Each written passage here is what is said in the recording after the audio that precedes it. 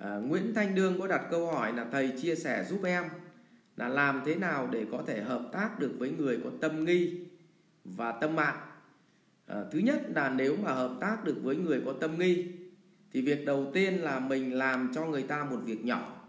Hãy làm một việc nhỏ đã. Bắt buộc phải làm từ một việc nhỏ. Và khi cái việc nhỏ ấy thành công thì nó xóa được cái nghi ngờ. Tôi lấy ví dụ thế này. Khi mà có những anh em họ đăng ký một cái combo 5 cái khóa học của học viện, và tôi biết là họ vẫn còn nghi ngờ ở đâu đấy, là sợ những cái là thầy dạy không tốt, những cái ông Tuấn không tốt thì có phải là mình mất một đống tiền không? Hoặc là họ tư vấn doanh nghiệp, họ muốn đặt hàng cho tôi là tư vấn là trong vòng ví dụ như là 20 buổi chẳng hạn. 20 buổi. Thì với 20 buổi như vậy thì cái tổng số tiền nó rất là lớn, mà họ vẫn còn nghi. Thế thì nguyên tắc của tôi là tôi phải rút nhỏ lại. Tôi bảo thế này: thôi chúng ta không cần phải ký 20 buổi đâu, chúng ta sẽ ký độ khoảng 3 buổi thôi, hoặc thậm chí 1 buổi. Thế thì sau khi mà tôi đến tư vấn và tôi huấn luyện cho đội ngũ khoảng 1 buổi mà anh thấy mà không được, thì anh chỉ cần trả tiền cho tôi một cái buổi đấy và kết thúc.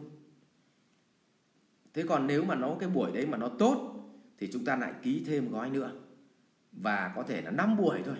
Thế thấy vẫn tốt thì chúng ta ký tiếp 5 gói, 5 buổi nữa. Thì như vậy có phải là nó rất nhẹ nhàng cho anh mà anh đỡ căng thẳng không? Thế là người ta thấy hợp lý và người ta sẽ làm với mình. Vậy thì bất cứ ai trong cuộc sống này khi gặp nhau thì do lòng tham, nguyên tắc mà họ nghi, mà mình càng tham thì họ càng nghi. Tức là họ đã nghi mình không tốt mà mình lại cứ bắt họ ký một cái gói to, thì cái lòng nghi ngờ của họ càng lớn lên.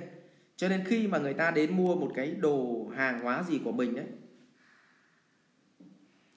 thì giả sử mà người ta mua một gói là nó 50 cái chẳng hạn, mà người ta nghi ngờ là nó không tốt, thì bảo thôi chị cứ mua trước 2 cái chị về dùng thử đi, xong còn lại thì nếu mà tốt thì chị lại quay ra chị mua. Thì đằng nào em vẫn còn đây mà. Nếu mà chị mua nốt 48 cái kia thì em vẫn tính chính sách cho chị là 50 cái của 50 cái, vì chị lấy trước 2 cái rồi. Thì như vậy là nó sẽ giải quyết cái tâm nghi. Vậy thì bản chất sống với người nghi ngờ thì bắt buộc mình phải có thành quả chứng minh thì họ mới hết nghi. Thứ hai là làm thế nào để hợp tác với người mạng. Quá dễ. Thường là làm với người mạng thế nào? Tại sao họ mạng? Mạng thì do 2 lý do. Một là họ nghĩ là họ mạng. Bạn thấy nhỏ để tôi xem cái mic. Mạng thì có 2 lý do nó sinh ra mạng. Một là họ nghĩ là họ giỏi hơn mình nên họ mạng. Vậy thì nếu họ giỏi hơn mình thì họ mạng là chuyện gì? Chuyện tất yếu, ta phải chấp nhận đấy. Thứ hai là họ ngu hơn mình mà họ mạng. Đúng không ạ? Có 2 nhóm thôi mà. Một là nó giỏi hơn mình thì nó mạng. Thế thì tốt quá, họ mạng thì họ chia sẻ, họ dạy dỗ mình thì mình học thôi, có cái gì đâu. Nhưng nếu nó ngu hơn mình mà nó mạng thì có cái gì đâu. Bạn chỉ cần hỏi họ một vài câu khó mà họ không trả lời được, và bạn trả lời giúp họ theo dưới cái dạng là em nghe nói, em nghĩ là, em thấy họ bảo là, anh thấy có đúng không, dưới dạng tham khảo ý kiến.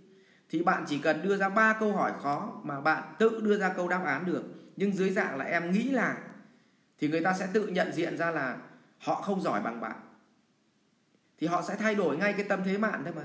Vậy bản chất mạng nó có 2 trường hợp. Một là họ ngu hơn mình nhưng họ tưởng mình giỏi hơn mình nên họ mạng.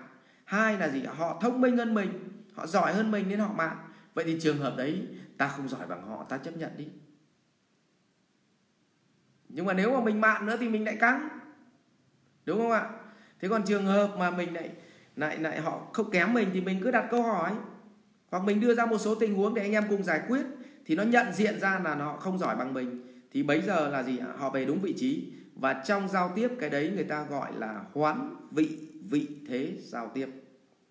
Tôi lấy ví dụ thế này. Một hôm tôi gặp một cái Anh ấy đến, anh ấy gặp tôi thì lúc bấy giờ tôi uống ở quán cà phê thì anh ấy cũng không ai cần phải giới thiệu. Tính tôi thì mọi người không cần phải giới thiệu tôi là chủ tịch hay là gì cả, mà tính tôi đi lang thang cà phê thì tôi hay ngồi như xe ôm ấy. Thế thì anh đi con xe Camry đến, anh đỗ xịch một phát. Xong anh ấy nói chuyện, toàn nói về chuyện tâm, chuyện đức, rồi là đi làm từ thiện, rồi nói chuyện trăm tỷ, nghìn tỷ, rồi tức là toàn nói cái chuyện mà khoe khoang thôi. Và anh ấy coi trời bằng vung, tức là mạng ấy.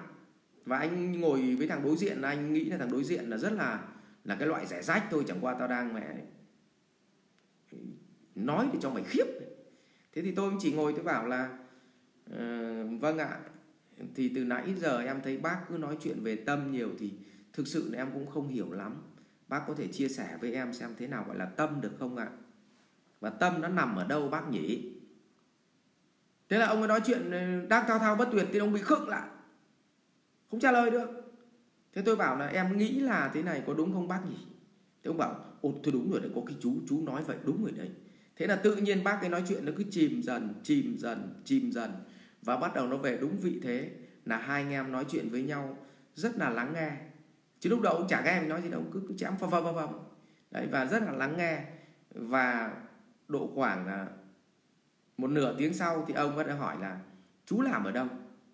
Lúc đấy ông mới hỏi và em cũng làm bình thường thôi, cũng đi làm kinh doanh. Đấy, nhưng mà cái cuộc nói chuyện không cần phải mang cái chức danh của mình, không phải mang tiền bạc ra để mà tạo ra một cuộc giao tiếp, mà giao tiếp bằng đúng cái năng lực của bản thân mình. Vậy thì nếu mà họ mạn thì đấy là cái cách để chữa mạn đấy. Rồi ạ, cảm ơn anh Đương Thế Sao. Rồi, câu hỏi rất là hay. Học viện Doanh nhân CEO Việt Nam cảm ơn bạn đã quan tâm theo dõi. Để biết thêm chi tiết về các chương trình huấn luyện của thầy Ngô Minh Tuấn và Học viện Doanh nhân CEO Việt Nam, xin vui lòng truy cập website ceovietnam.edu.vn, hotline 1800 577722 nhánh số 5.